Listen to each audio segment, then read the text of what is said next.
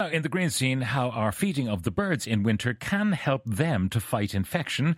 But first, the champion nappers of the avian kingdom. We're joined by Dr. Ruth Freeman, Director of Science for Society at Science Foundation Ireland. Ruth, good morning. Good morning, Pat. Chinstrap penguins. I know, chinstrap penguins. For all of us who are looking forward to maybe a nice long lie-in over Christmas, spare a thought for the chinstrap penguins who actually only get to sleep for maybe 4 to 5 seconds at a time. How do we know they're asleep? So we know they're asleep. We've known for a long time that penguins sort of do this fragmented sleep. We've seen them in captivity, and researchers sort of thought they started to get a bit drowsy every now and then. But for the first time in this amazing new research that was published in the journal Science, researchers studied chinstrap penguins in the wild using remote EEG monitoring, so being able to actually look at the activity that's going on in their brain, and video footage, so they could look to see were they closing their eyes and what were they doing. So they studied 14 penguins who were incubating eggs in one of these huge colonies of thousands of penguins. And what they found was the penguins were doing thousands and thousands, maybe 10,000 micro sleeps a day.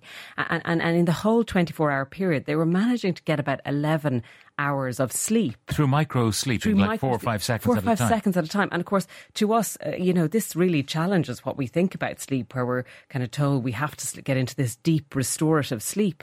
But actually, these birds do seem to be getting some of the restorative benefits of sleep just by doing this micro-sleeping. And of course, it makes sense that they've evolved to do this because they're out in the wild, they're minding a very vulnerable little chick. There's big skua birds and other penguins around who wouldn't mind getting their beaks on those little chicks. And the parents take turns having to leave the ice and go to get food for their babies. So essentially one parent is on their own with this very vulnerable little chick. So this is how they do it? This is how they do it. They do sleep, but in such short bursts that they are still... They're vigilant the whole time. Exactly. So now, there are other kind of odd sleeping patterns of creatures in the wild. There are. I mean, in this year also, researchers found that elephant sleeves actually nap under the water. Again, this is kind of an unusual thing for a mammal. You would think a high-risk strategy, but they take little naps there.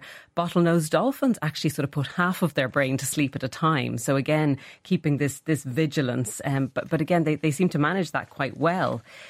We also see kind of differences between the male and female in some species, and I don't know if this might resonate with some listeners. In the fruit fly, males need 10 hours of sleep in 24, but the females manage fine on 4, and in fact can keep going for their short lifespan with only 15 minutes sleep in 24 hours. And it doesn't affect their survival. They don't get too sleepy and get eaten by some passing predator. No, and sleep, I guess, it's such an essential part of living and surviving, but if you're a wild animal, sleep is a very dangerous time. So it's not surprising that evolution has come up with all these incredible ways for animals to sleep and remain safe. African bush elephant sleeps on average only 2 hours a day. Only 2 hours a day. And again, they can go for long periods, 48 hours, even longer without sleeping. And some birds as well that spend a long time at sea, they sort of sleep on the wing, maybe for an hour in 24. But then when they come back to the nest, they might take very long sleeps to try and catch up. So hopefully that's so maybe that's when the restorative process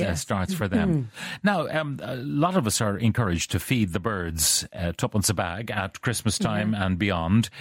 Is this the right thing to do? And if so, does it help the birds? I think on balance it is. I mean, during the cold, obviously it's very difficult for little birds to get food. And they do, again, when they sleep, they drop their body temperature right down and go into sort of a hypothermic state to save energy. And we've seen before that birds that get fed regularly don't have to drop their temperature down as much. And again, that does make them less vulnerable. They can wake up more quickly. But this is a new study from a forest in southern Sweden. And the researchers had bird feeders that were routinely visited by great tits, and as well as some blue tits and chaffinches. And they made sure they were regularly filled. And then in the late winter, they captured some of those little tits. And what they did was they sort of gave them a vaccine. And when you get a vaccine, you often get some of the immune response, maybe of a sore arm or a bit of a fever. And again, the same thing happened to these little birds. They had a sort of little fever as they responded to the vaccine. And they compared what happened with these birds to birds that hadn't been fed. And they found that the fed birds didn't have to increase their temperature so much. So they were kind of finding a sweet spot for their immune response. They were responding, but they weren't using up as much energy to mount a response because they were well fed. So it's good for the birds, that they should be fed by us. It's not nature's way, of course, and there are arguments, let nature take its course. What do you say? There are. I mean, some people say, it can be dangerous. You're getting birds to congregate. And there was an issue in the UK in the mid-2000s where there was a spread of a disease called trichomonasis in greenfinches, and many greenfinches died. And of course, some people... They thought it was because they were gathering together at bird I think feeders. they were, and dirty bird feeders were spreading this disease.